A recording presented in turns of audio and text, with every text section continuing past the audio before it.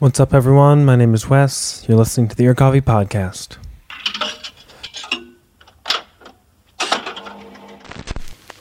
For today's episode, I got to talk to the members of St. Paul punk quartet Rigby. The band released their debut album, We're Dying, earlier this past May. We were able to chat about the writing and recording process for the album, their experiences playing live, and a whole lot more. Without further ado, here's my interview with Faye, Hannah, Maud, and Kian of Rigby on the Ear Coffee Podcast. Thanks for coming on. Yeah, thank you. Do you want us to go around and introduce ourselves? Would that be helpful? You read my mind. That was going to be the first thing I was going to ask. Wonderful. Just do names and your role in the band to get things started. Awesome. Yeah. I'm Maud. I use she, her pronouns. I play bass. I switch off between bass and singing. I'm Hannah. I use she, her, and I do the same as Maud, bass and vocals. We both do a little rotating, so yeah. I'm Faye. I use she, her, also they, them. I play guitar. I'm Kian. I use he, him. I play drums. Cool. I like starting out interviews in a similar way, no matter who I'm talking to, because I find that pretty much every musician has a deeper, if not closer than usual, relationship with just music in general as a listener, not even as a performer. So I want to ask, what was your relationship with music like growing up, and what were the songs or moments that first made you fall in love with it and really think to yourself, maybe I want to do this myself one day? What was that kind of experience as you were first expanding your horizons, I guess? What was that like? Ooh, that's a really good question. Yeah. I can start off. So growing up, I kind of was surrounded by music. It was always playing in the kitchen and in the car. I grew up listening to Replacements, X, Descendants, and then also Dolly Parton, Willie Nelson. So I kind of got everything. And then what really got me into it was seeing Scrunchies perform live and also hearing Babes in Toyland. I think that was what clicked, and I was like, yeah, I want to do this. They're badass. That's awesome. Yeah, for me, I would say somewhat similarly, my mom is super musical. She plays just about every instrument, so that was always around in the house. My dad describes himself as not having a musical bone in his body, but he loves music, and he would play everything for me. It was, the White Stripes and whatever. The other day I walked in and he was listening to a Metallica song, and then it switched over to Chance the Rapper, and I was like, oh, okay, cool. So that was kind of the environment I grew up with. And then similar to Hannah, I had played instruments when I was little, but never really liked it until I heard, I think also Babes in Toyland. It might have been the exact same band. And I was like, yeah, that's what I'm going to do. Yeah. For me, I've been playing guitar since as long as I remember, but it used to be I don't know, kind of classic, acoustic guitar, all that reading sheet music stuff. And I was I didn't really mind it, but it wasn't something I was interested in. But I think it was System of a Down. That was the first band that got me I actually want to do. Yeah, my music taste. I'm not so much into nu metal anymore. My music taste definitely changed, but I still I still that still holds System of a Down still holds a place in my heart for being the first band that I genuinely started liking. Yeah. I'm the odd one out. I did not grow up in a musical family at all. My family did art. Both my parents were interior designers. So I grew up in an art household, but not a music household. I did on long car rides. I listened to Queen and Meatloaf, and disco with my mom. Yeah. And I was kind of into that, but nothing really sparked me musically. The thing that really wanted me to start playing music, let's see, just along the way, scrolling through the internet when I was 13, I found punk music, and the Descendants were really big, and then nothing really hit me until like I always thought like, oh, I will never be able to be in a band because, or like a successful band, because it wasn't just a reality to me. And then I saw the band Bruised Violet live, and I was like, wow, this is actually like a viable option. And that was just like a huge motivator. And then I was like, okay, now I'm gonna start like being in bands and start playing music. Yeah, a lot of love for Bruised Violet. A lot of people had a similar experience with that, where they saw like Bruised Violet or Scrunchies and just kind of had their minds blown. And That's really funny. Yeah. And rightfully so. I have to go back on mine. I wish my story why I started like doing my own music was as cool as what Hannah originally said. Babes in Toyland did inspire me to be in this sort of band, but I started writing songs because from a very young age, I loved Taylor Swift. And so it was absolutely Taylor Swift that inspired me to start writing music. I have notebooks from when I was probably like 7 of lyrics that I would write. And obviously, I don't know, what was I doing? What experience was I writing from? But I would just like take buzzwords from Taylor Swift songs and write whole songs about, being in angry breakups. And I still have a lot of them. Some of the little bits of lyrics are incorporated into some of our songs. Like I'll take a line from really old music and put it in one of our new songs. That's so funny.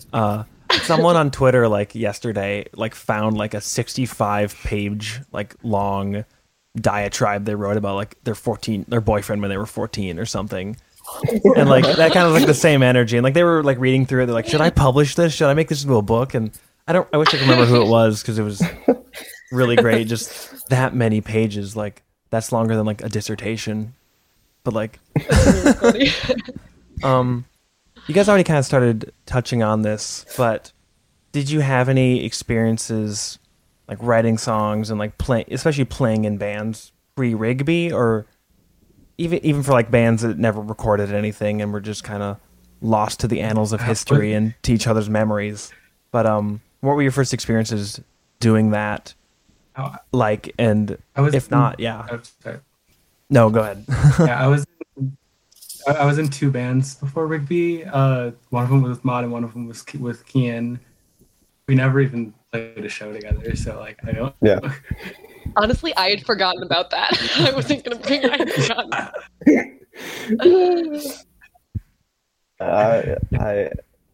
It was funny because back then I was on guitar and vocals, and we had a drummer, and then that just fell through when we started doing Rigby. That's funny. Yeah, I think, and right before that, Faye and I did something too, where we kind of started writing songs, but practices were really spread out, and it never. I don't think we ever had like a name or anything. It wasn't super. I don't even think we had a practice that had all members of the band. No. Practice that everyone. Yeah, I don't think we did. I think other than that, my only experience was like playing at music programs and stuff where I like learned to play bass or whatever, but I was never like in an actual band pre-Rigby. Kian, you were in that other band. What? Really? Yeah, the one you were in right before we got together, that you made the shirts for and that you performed with. Oh, okay. Yeah, sorry. My brain doesn't work. Yeah, I was in another band. We played a couple of shows.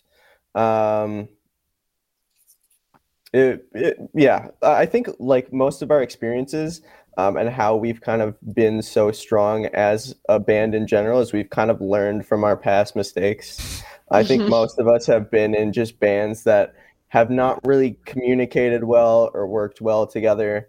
And I think like that's kind of the difference. Like when we started Rigby, we kind of set out not having like, I think we've all been in bands that have had like a clear like leader or a couple different leaders. And I think we set out Rigby and just kind of like made this mutual agreement to just be like, well, no one's the leader. We're all just doing this together. This is our project. This is Rigby. And I think that's kind of why we set out, and we liked the design, the little guy, the little Rigby persona, was kind of set off to to be like, that's the face of Rigby. We're not the face of Rigby. We're all the cogs in the machine. That's the face of Rigby. If Rigby wants a leader, then it's the cartoon. That's not us. And I think that's just kind of the original idea. Like when I was making the logo, I was like, I wanted to do something really, really interesting, and of course, like a circle smiley face. That's really interesting. But well, actually, do you remember where that originally came from? Yes. And it's still in my room. Yeah. So we were trying to come up with a logo because I think we kind of thought a little bit Descendancy, like Milo. We like talked about that because it was a band we all liked, and we're trying to think of some sort of cool logo. And Kian does cool art and graphic design stuff, but he had at one point, there was this period of time when we would do some music practices together pre-Rigby. We just like jammed or whatever, and Kian would draw little doodles like on Post-it notes, and he would just draw them, and a lot of times they were funny. They were kind of caricatures of people we were playing music with or whatever, but he started just like giving them to me, and little did he know I was keeping them, and I actually put them up, and there's a little one still on the wall in my bedroom. I'm not in there right now, but it's this little guy, and he has a big head, and he looks sad, and he's just standing there, and I brought it to Kian, and I was like, I want it to look like this, and so that's we went from there. Yeah, we went through a couple ideas. I think one of them was like a raccoon. One of them was like lips. I'm pretty sure. I don't remember. There's somewhere. But yeah, out of all of those, like Maud was just like, I think this is the idea. And I was like, okay, I'll redraw it and make it look at least a little bit more interesting. For some reason, the little guy reminds me of like how you see people just that have like Ween t-shirts, and it's just like the guy with like the little hair, and he's like, not saying that you guys sound like Ween, but Ween, it just made me think of that. Probably because I've seen a lot of Ween fans lately, so that's on me. That's our number one characteristic. Yeah. The band Ween fan club. It wasn't Descendants. It wasn't Babes in Toyland. It was Ween, actually. Ween brought us together. No, that was definitely the goal when making the logo. Like when I was thinking of it, I just wanted to make something, because going off of that Descendants thing, everybody knows the Descendants from the Milo logo. Like the guy, yeah. Okay, I wanna, which is right behind you, I think. I want to make something like that. Yeah. It's. And I wanted to make something like that I just wanted to, like, because everybody has those different logos, and I wanted to make something at least a little bit more interesting than just words. And we also have words, but I wanted the little characters as well. Yeah. Anyways. Yeah, you kind of already touched on this a little bit in that, like, Faye and Maud and Keen were all in bands together before Rigby, but how did this quartet actually come together and become Rigby? If I'm not mistaken, it was like early 2019, I think, or so. Yeah, so just tell that story. 2-year birthday. Yeah. Happy birthday. Yeah, Yay. 2-year anniversary on April 20th. Good day, yeah. Well, so we had all kind of played music together, and you guys totally jump in, but one thing that I say and that I think worked really well for us is that, like, we didn't not get along, but we weren't necessarily friends before we started playing. We knew each other as like musicians. And I think the closest, I was kind of closer to Hannah. We were maybe a little bit closer to friends. Like we had talked about doing music stuff together a little bit, but actually the Garage was hosting this like cover band night for, you choose a punk band and come in. And I saw that and I was like, that'd be really cool. I want to do that. But I need like other people to do it with me. And I was like, these three are pretty good musicians. I'll ask them. I know they like Babes in Toyland, so let's all get together. And we had like 3 practices, and on the form you had to like put your original band name, and I was like, well, we're not actually a band. So I think during one of the practices we like just spitballed a bunch of things and wrote down the one we all could agree on. And then after that thing, like people were like, oh, you guys are really good, when are you playing next? And we were like, I guess we're a band. Which, yeah, I think that says a lot. Yeah, I thought it was funny. That show, like, we didn't get the memo because the name of it was Pop Punk Sucks. Uh-huh. And we took that pretty literally because we did punk, and the other bands were all pop punk, and it was kind of funny. We came into it being like, we don't like pop punk, so we'll do a classic punk band, and then it was like Green Day, Jimmy Eats World, and some really nice people played at that show, Yeah. like bands that we still are in contact with. But it was funny that we were coming into it with a very different perspective. Yeah. It's like the band was like forced into existence. Like Yeah, there was never any plans. Like we should find a gig. We should keep practicing. Yeah. That's literally it. Like you're saying that as a joke, but that's literally No, yes. what happened. Seriously, Yeah, like no, I think I wrote like 3 songs, and I was like, I guess we got enough songs. I wrote a bunch of songs that just have one riff to them. That's why we have like so many weird songs that just have one riff. Yeah. Everything comes from a good riff. That's the starting point. So the band, it's been, the debut album has been a long time coming. It feels like, because Yes. there were the demos that came out in like end of 2019, end of summer 2019, and most of those songs actually ended up on "We're Dying," the album that the band just put out, I believe a week ago from recording, just about. But then it hasn't been until the last couple of months where the band has kind of been jumping back into action, dropping the single and the video, doing the live stream and everything. And obviously there's a whole year there where most people weren't doing anything because there was a plague. But I guess talk a little bit about how the band has kind of grown since even putting out those demos and playing shows initially and getting kind of on your feet together as a quartet and solidifying everything to now where, especially without really the ability to practice or play shows as much over the last year, if at all, you've arrived at a pretty solid like starting point with a point with the album. So I guess talk about like that growth process from the demos in the early days to where you're at now. So the demos were actually put together in literally 2 days. Yeah. Very So- rushed. One microphone.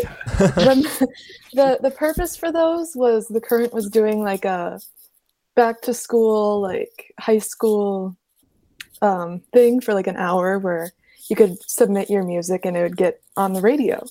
And it was very rushed. Like we had, like I said, 2 days to get this in. We had never recorded. We had these songs pretty set in stone. But I'd say the demos were just kind of just to get something out there. Don't recommend listening to them At all. at all. I actually recommend please do not listen to them. This is not drawing attention to them like, hey, go buy these. Yeah. You can hear all these songs in actual Oh, recorded form yeah. on the album. Right. Yeah. Mhm. So the album was kind of just what we had wanted to do for a while, kind of the repolished version of those. And I'd say the songs have changed a lot since then, Oh, and the recording quality. So Yeah. it was a pretty big jump, and it did take a little bit of time from that to the new album. So yeah. Yeah, we upgraded from one mic. So Yeah. 2 mics. Proud of us. one microphone. I mean, we Yeah. had the Yeah, mics then the Hannah and thing. I were singing into, but then just the one mic taking all the sound from a room. Yeah. Recording everything I into mean- a vocal mic. Like, hey, I got an SM57, guys. Let's do it. Not ideal. I mean, yeah, so we kind of rushed that out, and through that though, we did actually, after the demos, we kind of took a jump there, but we played some shows after that, and actually one of the other bands that was on, no, 2 of the other bands that was on the Back to School episode, we ended up reaching out to and playing a show with them, Loki's Folly and Doom Child. I think it's like D and then like a 8 on the side, M. Yeah, and we ended up playing a show with them, and that was super fun. So it was like a good connection there. And we've played a few other shows right before COVID, everything hit, like right before. In February of, was that 2019, 2020? 2020, yeah. 2020. Yeah. We played a show that I think was like an absolute great note to go out or take a break on. We played with Scrunchies and Partition and Hype Man and Kitten Forever, and that was like bands that we all really liked. And so it was like kind of this really awesome show. It was at Moon Palace, and like more people than we ever expected. Like it was weird. We actually got paid, which, we were getting paid before, but it was like, as a band, you can afford like maybe half $30. the band to get Taco Bell afterwards. Right, exactly. No, exactly. So we had that. And then I think, you asked about what practice kind of looked like during COVID. We were lucky to have a space that we could still practice. So we were able to still do that, and all masked, like practicing together, just trying to make stuff work, trying to really get this album to actually happen, get the merch to actually happen. So it was a long process, but we did eventually get there. Yeah, we really didn't stop. It was like, well, we did stop for a little bit, but we thought about, like, we didn't want to like take this big break. We took maybe like a month or two off just to wait until what the CDC said and got all like the safety requirements, and then it was just like straight back into it when we knew we could, because we were setting out that summer anyways for recording the album. Mm-hmm. So we wanted to just prep and just get everything through and done. And of course it took a lot longer than the summer, which none of us knew would have happened. But we totally, like, we just had that mission already and we wanted to just fulfill it. And I think we're all just super happy it came through. Absolutely. Yeah.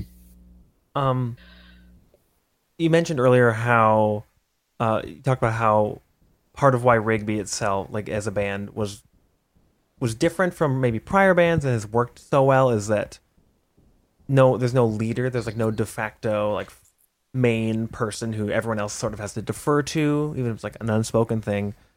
So I'm curious, with that very unified and collaborative mindset, how did the band and how has the band approached songwriting and writing the songs that, even though the initial versions that you probably played at shows and ended up on the demos, and especially the fully fleshed out versions that are on the album, was it also pretty communal and very much like everyone's on the same page, or was it a little bit more unexpected, a little bit more all over the place? If you want to talk a little bit about that, that'd be cool. Yeah, I feel like with every song it's different. Usually one of us comes, like, I feel like it's usually me or Hannah, but it, like, that's definitely not a rule or something. But like one of us will come up with like a line or sometimes a vocal part, and then we'll all just from there, like with our own stuff. Yeah, I think it really depends song from song. Like sometimes it's like one of the recent ones we were writing, I had these lyrics I really wanted to do something with, and I came and I was like, Kian, make it sound loud and angry. And he was like, Mon, what are you talking about? That's not how you describe drums. But he got it, and he knew what I meant. And so sometimes it's like that, or sometimes, like Faye said, it's like we start with a riff, and Hannah and I flip through our lyric notebooks and find something that matches the right amount of space for like a verse, and we go from there. But I think that totally comes through in basically every aspect of what we do as a band. I think, like Kian said, it is pretty communal, which I am so grateful for. I think sometimes it's frustrating when we're all sitting in a circle, like writing one caption for an Instagram post for like 15 minutes, deciding, like, nitpicking every word, like each of us having really different approaches to it. And at the end, it just says, like, listen to our album. And that took us the whole time. But I think at the end of the day, it's nice that we can work on everything together. I think not a lot of bands are that thoughtful about everything. Like every Instagram post, we are there together, writing it and being like, no, that sounds stupid, or no, don't do that. Like we put a lot of thought into it for something that's just mediocre. Yeah, it takes a lot of effort for sure. But I would not want it any other way. And I'm so glad that we can all bring our individual skills. Some things obviously like one person knows more about, and so then we can kind of follow that way. But it's really nice to be able to like kind of bring everything together that way. It's never like too rigid. Yeah. And we're all multi-instrumentalists. All of us at least know one other instrument or two. And we can all just, like, if someone wants to like you know, if Faye wants to write a drum part, Faye can write a drum part.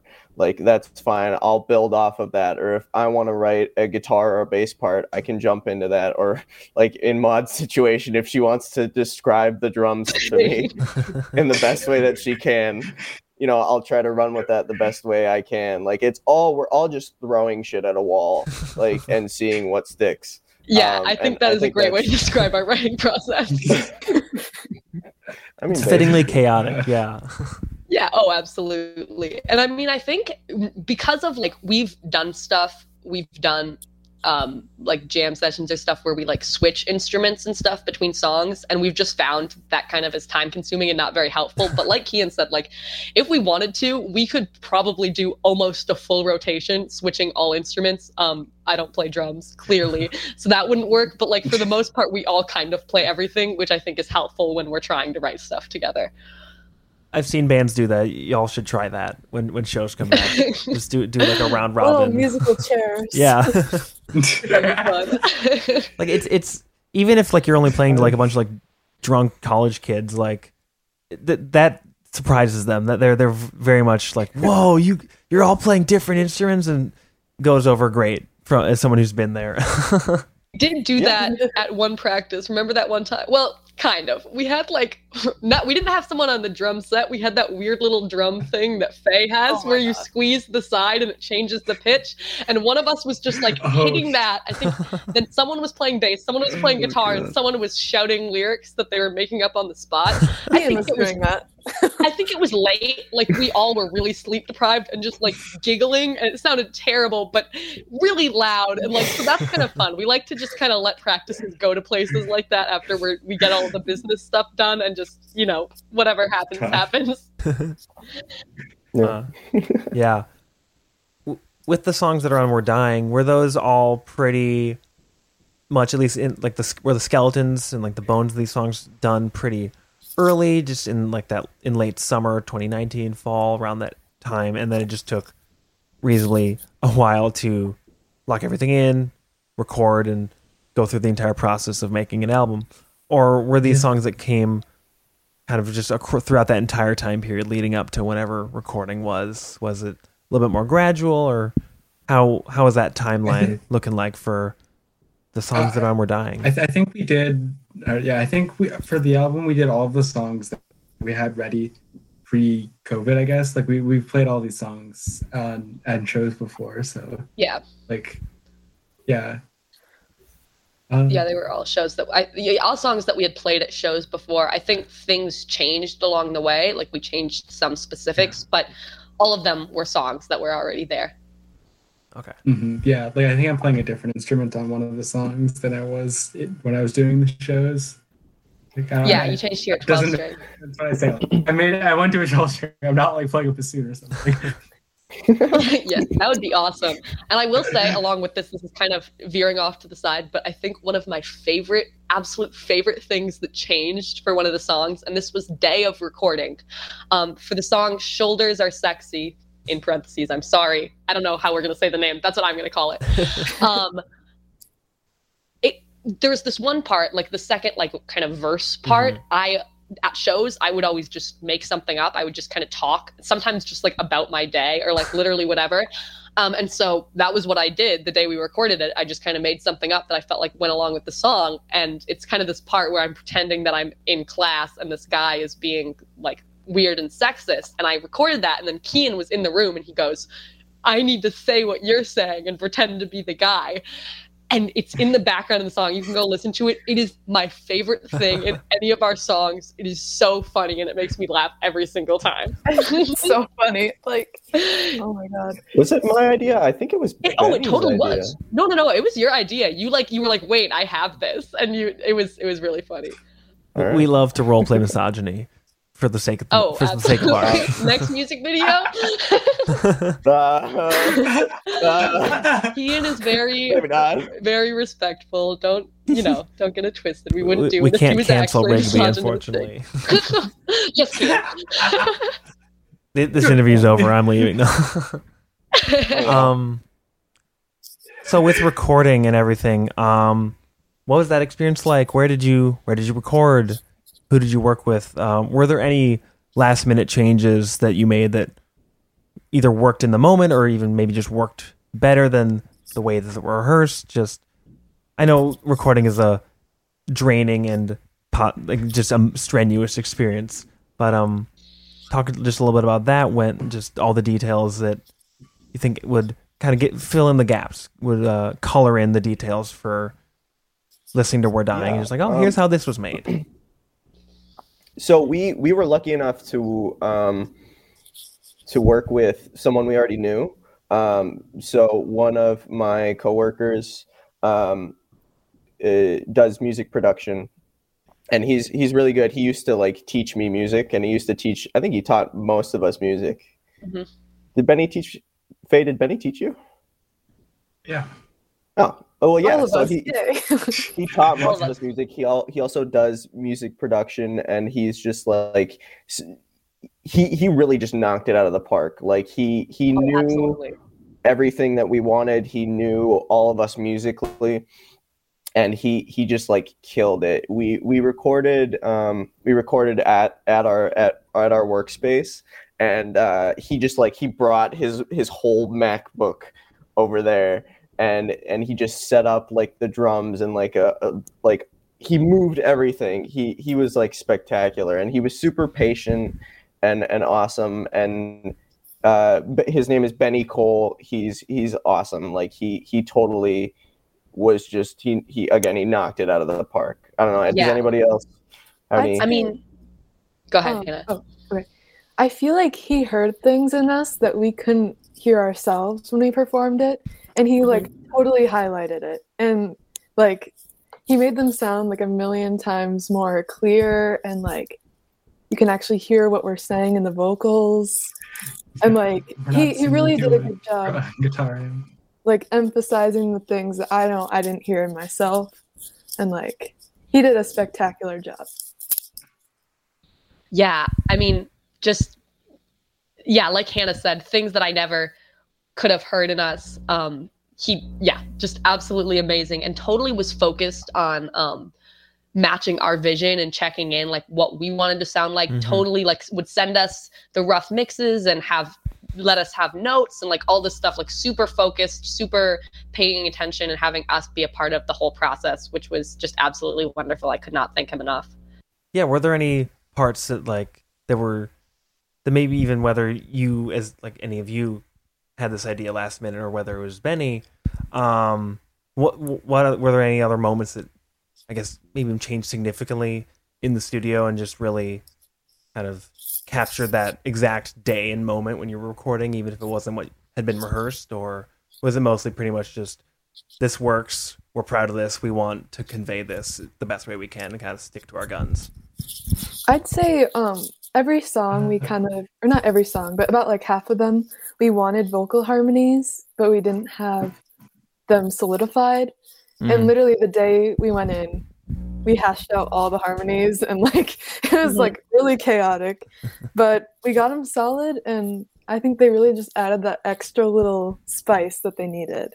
Absolutely. I think that was one thing Hannah and I especially had always really loved about Bruised Violet, that they had like this dope punk, but then they also broke out into these really cool harmonies. But the hard part was we were practicing in a space where we had one vocal mic. So, the other person was shouting their harmonies over the bass and the guitar. And even at shows, like you never know what the sound is really going to be like. I don't think we could ever really hear the harmonies. So like to actually be able to hear those was crazy. I think which song was FFF, those Hannah and I switch off, and it ends just on our 2-part harmony at the end, which was like, I had never heard that before, and I'm like, oh my gosh, now when we perform it, we totally have to do it that way. Like, it sounds great. Yeah, I also with FFF, the guitar part for me, that sounded like very different when we did it before, because like I don't like, somehow like I think I was doing like the dynamics just on my own, like playing softer in the verse and louder in the chorus. Yeah. But yeah, in the actual studio, I was able to like get like a bunch of wave of feedback, and I just feel like the dynamics in that were made so much better just from being able to like be in the studio and like change. Yeah, Benny's control of the feedback for sure helped us a lot, because you've done a great, I don't even know how you do that, honestly. Like, Faye is like is turning down the guitar like mid-show, turning it back up, like putting it in front of the amp. And like, you control that super well, but for sure having the studio is helpful to have someone that can like tone it down a little bit.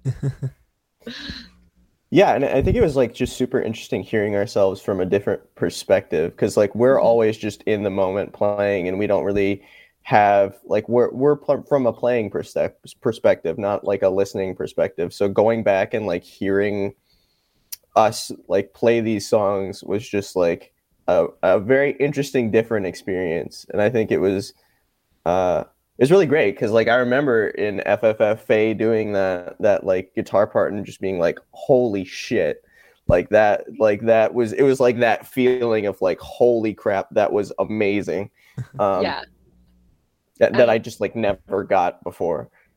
And I know Kian doesn't like when I say this because it's super cheesy, but all the time, like just at practices, I'll sit down and just like in awe of being able to play with these musicians who I like am so impressed by all the time, by like when we're writing stuff or just like adding new things to our songs. It is just crazy impressive to me. And I think another thing is, as a band, we're pretty, I don't know, I mean, I think we joke around and we don't take ourselves like too seriously, but I think with that, sometimes the kind of negative side is that we're a little bit hard on ourselves. And it's I think for a long time, it was really hard to recognize ourselves as like, we are an actual band. Like we would play shows and be like, this doesn't even feel real. Like we're not really a band, right? But having Benny like kind of put this together in a way that was so professional and like, I mean, you know, obviously ended up matching what we were doing, but like to have someone be like, yeah, this sounds good, and this is good music, this is professional, and we'd listen to it afterwards and we could actually be like, oh yeah, no, we sound like a band. Like this is something to be proud of, I think is a really big step for us. Absolutely. Yeah, no, I still feel like having music on Spotify feels weird. Like I'm just used to having shitty demos on Bandcamp. Yeah, no, I do. Seriously. It does not feel real. Like hitting the download button on your own music for the first time is like, exactly, your brain turns to soup. It's so weird. Again, you kind of touched on this a second ago, but with given that the band's existence pretty much prior to this was almost entirely live, and was the only way for people to hear you and how you perceived yourselves primarily, were you going into these recording sessions trying to capture that live energy and just translate it in the best way through a studio recording, or was it more like we want to take advantage of the fact that we have studio, we have more than one mic, or was this kind of maybe somewhere in between where you're trying to kind of bridge the gap between those two slightly different approaches? Yeah, we originally wanted to do, like, we were debating at the beginning whether we wanted to do it live or we wanted to do like multi-track. And then like we talked over it with Benny a few times, and he was like, multi-track would just sound better.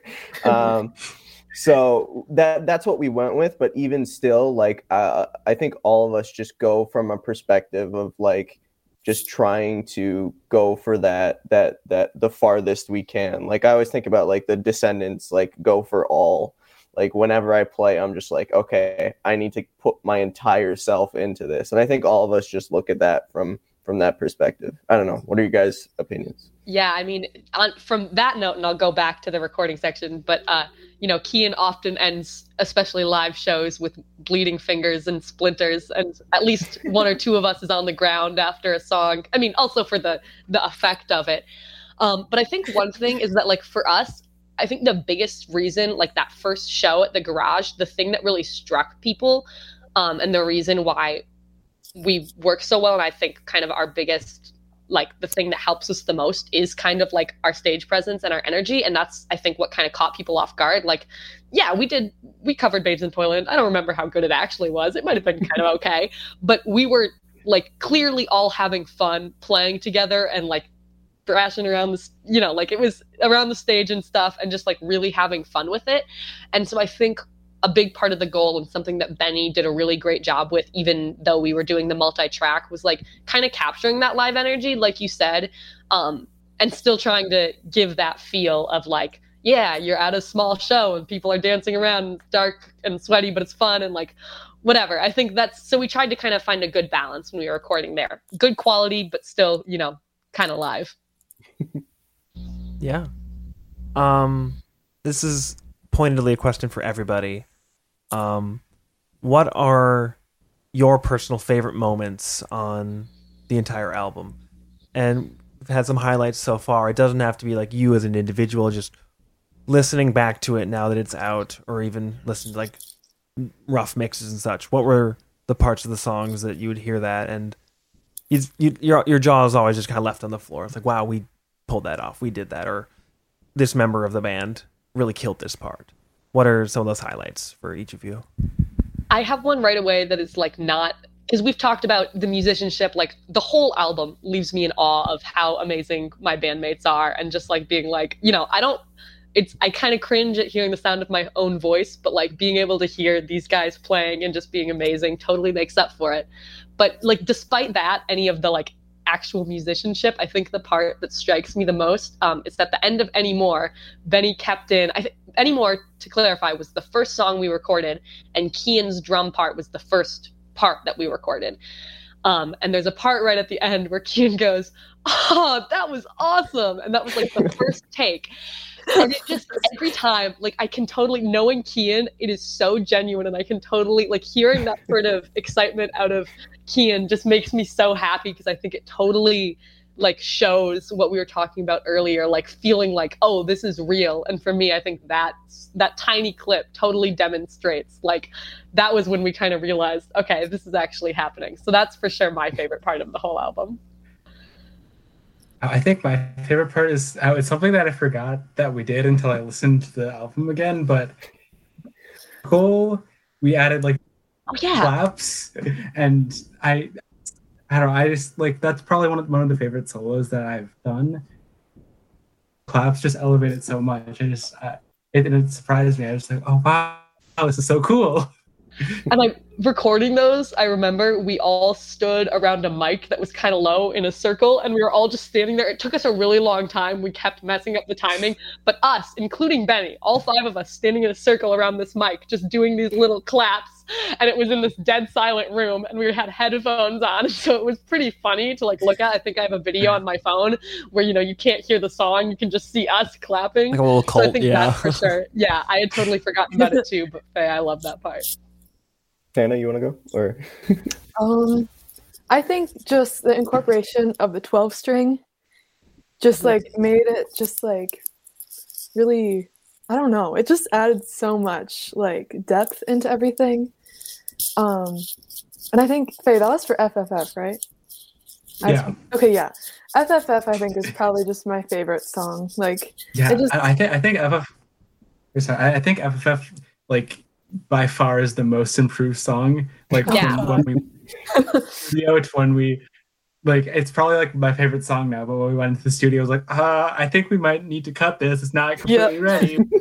For sure. And like, we were worried about kind of the quiet, slow part, that maybe it wasn't going to work super well or translate the way we wanted to. But yeah, that's what I was going to say. Like, most improved for sure goes to FFF. Like, yeah, we were not sure about that. And I wanted to say too, Faye, didn't you build that 12-string yourself or partially? Yeah. Well, I bought a kit and then ended up buying like the pickups and like basically half the parts separately, so I probably should have just not bought the kit, but yeah, so that's cool. Yeah, that was definitely like mine too. Just again, like I said this before, but hearing that like back coming into that guitar part in FFF again is just like holy, like it gives you chills. It's just insane. Like hearing just Faye play that in the studio and just sitting there, I was like, what the fuck is going on? Like, wow. like it was this like amazing feeling, and I'm thinking about it and I'm getting chills, but it was just like awesome. Like I can't describe it enough. Definitely. That's sick. Yeah. So obviously Daisy was the lead single, only single, and also had the one music video so far. It sounds like I don't know if that was a joke or not, but it sounds like there's another one coming maybe sometime soon. But with the music video for Daisy, it's pretty literal portrayal of the lyrics. Just you don't see that as often, I feel like. At least not as Like, it wasn't tongue in cheek. It wasn't very sarcastic. It's just pretty straightforward depiction of murder. So talk a little bit, share a little bit about just where the idea to do that so literally. How did you know the collaborators, like the people that like shot and edited everything? Just tell a little bit about making that video. I feel like most of that was me. I think well with shooting it was me and my cousin. We brought him along. Number one fan. Harper is totally our number one fan. Quick side. Thank you so much, Harper. I don't know if we've actually thanked him. But after our last show, right before quarantine, the one at Moon Palace, he came with us on our like little celebratory trip to Denny's. And I think after that, he just started being our go-to. Like, we need something done, Harper will do it. Because Harper's pretty much a part of Rigby. Oh, absolutely. You know, we play Dungeons and Dragons together. He taught us how to play. Like, Harper's the best. He's like the de facto like roadie, or like he's the hidden side character. Like, oh yeah. Yeah. Yeah, but me and Harper we shot most of the stuff. And then I spent like iPhone. And I spent like probably like 48 hours like editing that in my room. There was we shot way too much footage. Most of it along in the edit. I think we went over the song 13 times. 13 different going through this. So yeah, and to clarify, that's for the parts where we're not playing, the parts where we were because even more time for the playing parts. But the story of recording that, you asked kind of where that came from. I mean, the thing is, the Daisy lyrics, so the verses, the part, you know, that you said quite literally talking about murder, I wrote not for Rigby. I had written them like some other time, kind of like what I was talking about before, just like kind of nonsense, literally about nothing. And then I played it actually for Faye's mom, who is our other number one fan. Shout out Mary, love her. And she like loved it. So I decided I needed to my mom played it for Faye's mom and she really liked it. So then we decided to incorporate that. And then the other lyrics that are with it, like chorus part, actually were not the same song at all. I just took those from somewhere else. And so I think we just decided, we thought about what to do for the music video for a long time, and I think what we ended up doing just seemed like the most fun. But you know, we tried to find somewhere where people weren't going to be, since we were like bringing fake blood and dragging Hannah around. Oh my god! And turns out people actually do walk by Minnehaha Falls in the winter. So when we were there with the kitchen knife and fake blood, you know, there were a few, you know, kids with sleds and their parents walking by at a few points, which probably didn't look great. I mean, we were all smiling, but not actually dead, just pointing. We were happy murderers. Not a corpse, still alive. Yeah, no, exactly. Yeah. Mm-hmm. Hannah was a trooper for laying in the snow for so long without gloves. Just it was cold the day we recorded that. It was pretty cold, and Hannah just fully just laid on the ground. Yeah, so I had like the coldest day of the winter when like we shouldn't have even been outside. It was like it was so cold. Yeah, and that actually came from the reason we got that outfit is because Hannah and I, the Halloween before that, decided we were gonna. I mean, we didn't end up doing anything. Actually, both of us on Halloween ended up being in quarantine for COVID. But we had both planned a Halloween costume together where Hannah was going to be like a corpse bride and I was her wife who had killed her. I don't know. It was kind of a really good Halloween costume. But Hannah already had the wedding dress with the blood on it. So we were like, let's go from there. We already have this. We never really got to use it. So yeah, and just like the entire like story of the video was literally made up on a whim. Like and kind of on that day. Like we kind of just made up the shots as we went. Yeah. Most of the story came in through the edit. Like yeah.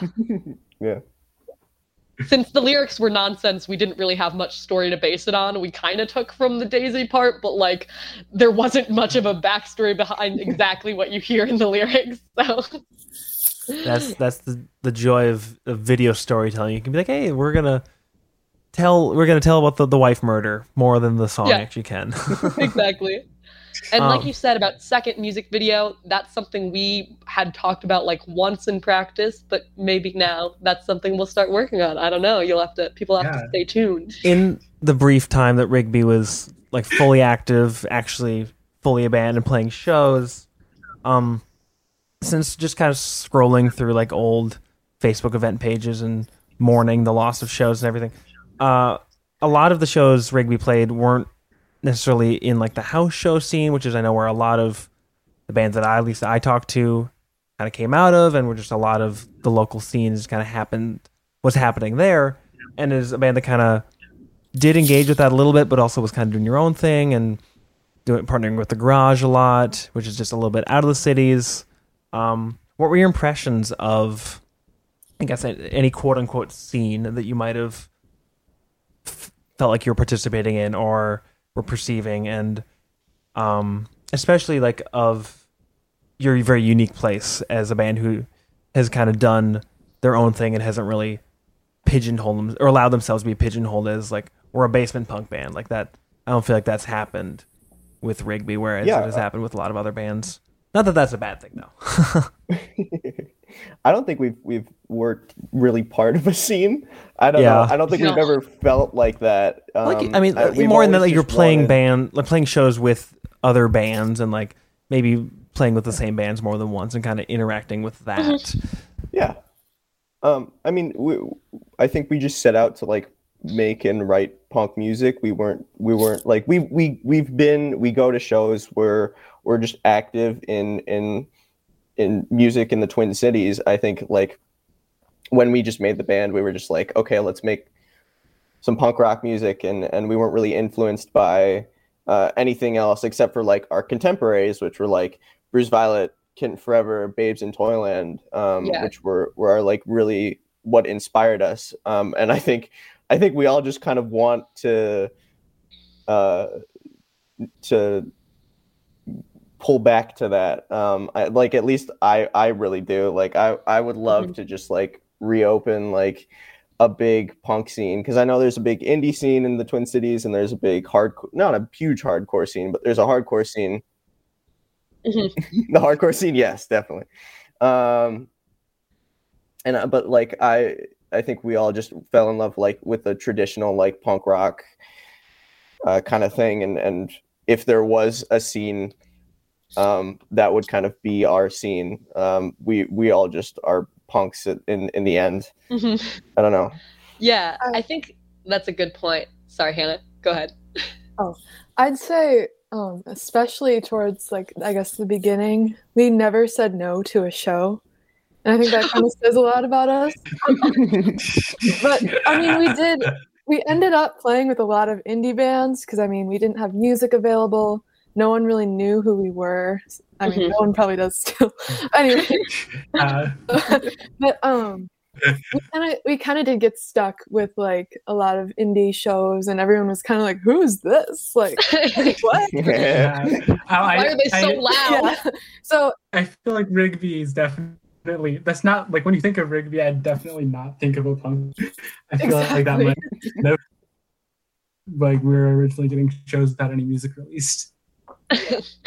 So I think once shows are a thing again, maybe we can try and get our foot into some more punk shows, but that's probably a ways away. But yeah, I'd say that was part of our thing, was we always said yes to any show, and it just kind of turned out the way it did. One of my favorite kind of memories is I'm someone that really enjoys, we all would like go to shows just kind of on our own, pre-COVID and during Rigby, before Rigby. But one thing is I really, really like talking to new people and talking to strangers. So especially if we all went to a show together, we would kind of do this thing where if we wanted to talk to a band, I would kind of walk up to them and be like, hey, and I'd start talking to them, and then the rest of Rigby would come over, and then we would all start talking to them. Because, you know, I think we have a mix of kind of introverted and extroverted energy, and I think I'm sometimes very like in your face and just I'm very extroverted. I like like to talk to people. The rest of the band maybe is a little bit more introverted.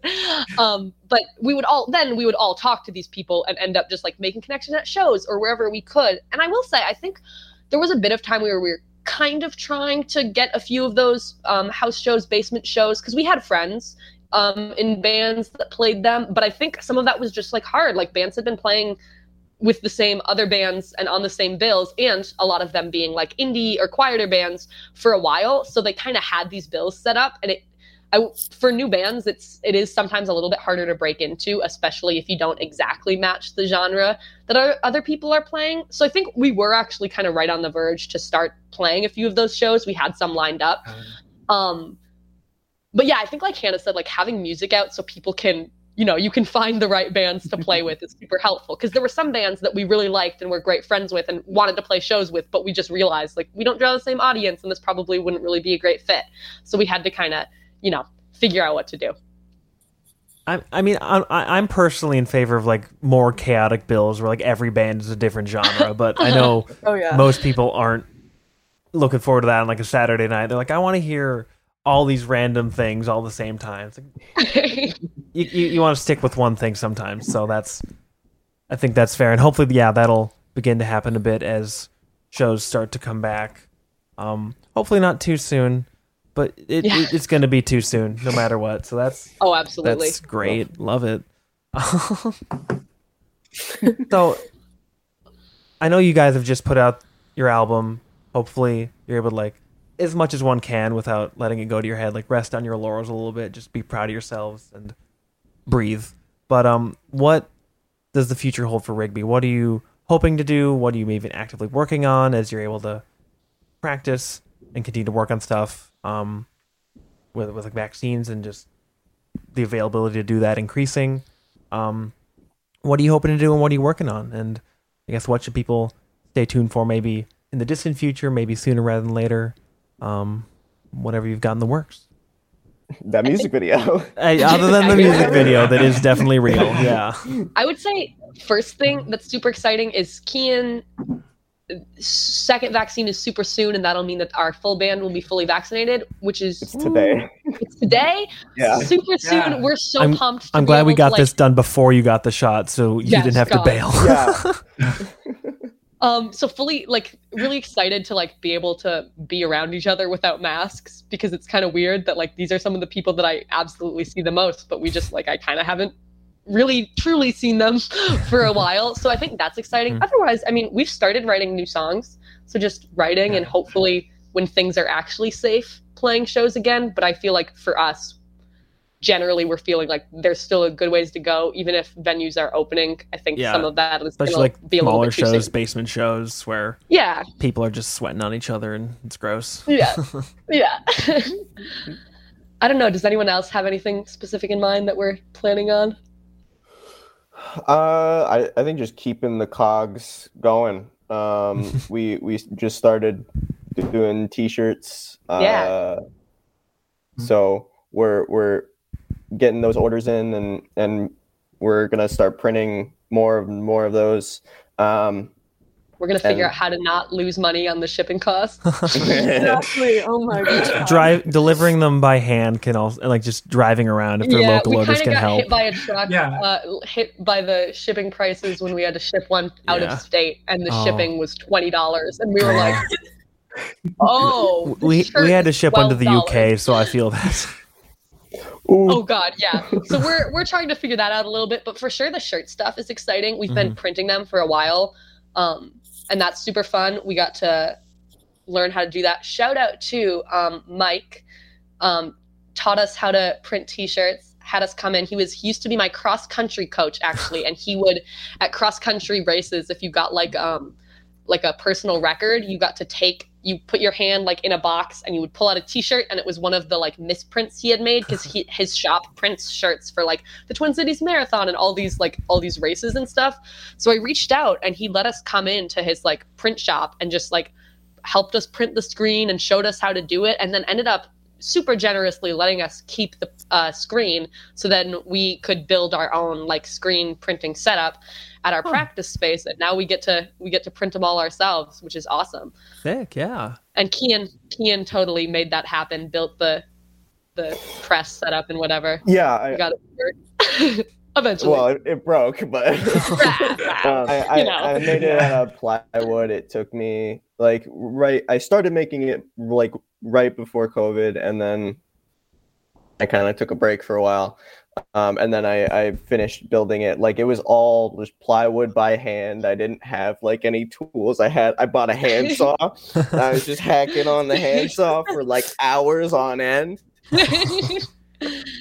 And I still need to work on it a little bit because it is still broken, so I need to fix it. But yeah. But the shirts I will say, look good. our shirts are like cute, but not a single one is the same. They all have their own little, Which unique just makes it even better. Shirt is unique. Sometimes it's not completely centered. It's an NFT. They're all different. Gosh. Exactly. Oh. If it was actually an NFT, this interview would never come out. Just don't. Like, why don't we just set the rainforest on fire while we're at it? Like, come on, guys. Yeah. Any plans for like physical releases for We're Dying? Maybe even like, is that something that's even been discussed? Because if not, I'm giving you a free idea because I think that'd be cool. Hannah, you asked about doing CDs. I think we have some older audience that has asked for CDs, so that might be something that we'll start doing. Yeah, I at a young age learned how to like burn discs and make them all cute with like pictures. Yeah, I was like, I got a few texts and people were like, "Oh, where can I buy this?" And I was like, it's on Spotify." And they were like, "Do you have any CDs?" And I'm like, "A CD? What? Who uses CDs?" A lot of people, actually. Apparently, yeah, we found out. We could if people are interested. I think the plan originally, like, we were like, oh, we'll wait until we're back in person, and CDs could be something we could like do at shows and sometimes even give away. But now it seems like people are asking for them, and so it's nice to know that people want to pay artists and that are like they're willing to do that. Right now, we've just gotten like a few random like notifications on Bandcamp because I think you can like choose how much you pay for an album. Yeah. So we've had people just like send us $25 for the album, and we're like, oh, great. We actually get to see some of this. Yeah. Yeah, like it's really nice, but I think that is probably a smart route to go down. I've had people ask us about vinyl, but everyone I've talked to about that is like, it is not worth it. You are not going to be able to make high quality vinyl and make money on it. So I mean, yeah, but also like, come on, it's vinyl. It'd be cool. Yeah. It'd be cool to do like a few. Cool. It's more that it would take But I like don't know 8 if that's, months like- or something. Yeah, exactly. I don't know if it makes sense in the long term, but Yeah, I feel like it's not going to be profitable unless we like buy our own vinyl machine, which even then is definitely not going to be profitable either. Well, So I mean, costs a lot. if this is even maybe not for this album, like my band has done some research into that, and like it's difficult unless you already have like kind of a following or like a label. But there are a lot of places where like you only have to sell like less, like around 40 or 50% of like the pressing of the run before you start making profit, which is it's still 50%. yeah, I think The math you're isn't as catching bad. us on what we have said again. Like, we always forget that we're actually a band and that we can like do things. Like, we just opened a bank account and stopped keeping all of our money in a little box that we had to break open because I lost the key. We did have to hit it with a hammer. So we're just like realizing that we can actually do things. Yeah. So that it might be good to start looking into stuff like that. That wraps up all of my official questions, I guess. But I always want to ask people about like what they've been listening to lately. Like, what specifically, if there are any like local bands or DIY bands from like the state or the Midwest that you've recently come across or just kind of you think are underappreciated. Now would be the time to share those. Just kind of shout out maybe friends bands, anything like that. If you need to take a second to pull out your Spotify, now is the time to do so. Well, Meek from Alien Book Club just released an album. Lily That they Takes a did. Nap, and I've been listening to that a lot. I really like that. Yeah. This is not local. I'll think of some local ones. But recently I started listening to this band, Hands Off Gretel. I think they're from the UK. Good, like, strong, femme-led punk band. And I think kind of like post Babes in Toyland feel. So I've been Yeah. really liking that. But I'm going to think of some local ones. I've been really getting back into like Mannequin Pussy. I think they're from Detroit. I can't. That sounds right, but I can't remember something either. like that. No, or Cincinnati. It doesn't matter. Not here. And then local. Let's see. I've been listening to Vile, Nice, Partition, Gully Boys. My brain's not working. That's just kind of overall. Oh yeah. Another local band that I've listened to a lot is Uranium Club. I kind of forgot about them because I didn't discover they were local. I discovered them like I discovered most bands, but I was like, oh wait, they're from Minneapolis. That's sweet. They broke up though, kind of like, which is super depressing. Oh, they broke up? I'm pretty sure they broke up sometime last year after like putting out a record in like 2019. Oh, because they're super underrated. That's similar. Because I was gonna say. Yeah, a local band I had been listening to, I really liked Mr. West, and I recently heard that maybe they stopped making music. Yeah. Is that true? We were debating that. I think, Maud, when we were in like a CMC meeting, someone was reaching out to Caleb, who's the guitarist, vocalist. I have not seen anything official, but that would suck because they were cool. They were talking about doing like an album like right before the pandemic and everything. So maybe they'll go out with a bang. Who knows? I would say always. I don't know how this wasn't my first thought. I'm always listening to Bruised Violet. That is like one of my most listened to playlists. I made my own playlist of like all their songs because there wasn't one. And so I listened to that a lot. And Scrunchies has been doing some new stuff recently. Yeah. Same drummer for both of those bands. Love Danielle. She is so awesome. So I think those are my big two local ones right now. Yeah, they're supposed to have a new album out, or like they've had one done for a while, I think. Mm-hmm. So manifesting that for this summer. Yes. Just in general, I've been listening to a lot of LCD Sound System. Mm-hmm. Just been getting really into them lately. And then on the local old stuff side, or new stuff? Like pre-hiatus? Okay. I really dig their pre-hiatus stuff, but I like some of their newer songs. Like I really like Call the Police. Call the Police is a great That's tune. A great song, yeah. And then locally, I've been going. I don't think they have a record out, but I think they're recording. But I know some guys in a band called Mean Mugs. They're a hardcore band. We were going to play with them, I think, before COVID, and then something happened. Right before COVID, yeah. Just really, really cool dudes. Shout out to Eddie and Joey. Awesome guys. All right. Yeah. Mean Mugs, you said? Like Mean Mugs? Yeah, Mean Mugs. Cool. Another band that we were supposed to play with, we had a show right before this that I had been listening to, or I've been listening to recently, Careful Gaze, and they were playing. They played at the Pop Punk Sucks show. They were one of the bands that played there, and we were supposed to play with them. We had a show in March, I think, booked with them, and so I've been listening to them since they haven't been able to play. Yeah, no, their new EP is phenomenal. It's so good. Oh yeah, it's awesome. Love those guys. Thank you again for chatting, and congrats on the album release. Everyone check it out if you haven't. Thank you. It was great to talk to you. The Ear Coffee Podcast is a companion to the blog of the same name. If you like this episode, please leave us a rate and review so we can stand out among the other music podcasts. You can follow us at Twitter, Facebook, and Instagram @Ear Coffee. Thank you for listening, and we'll see you next time.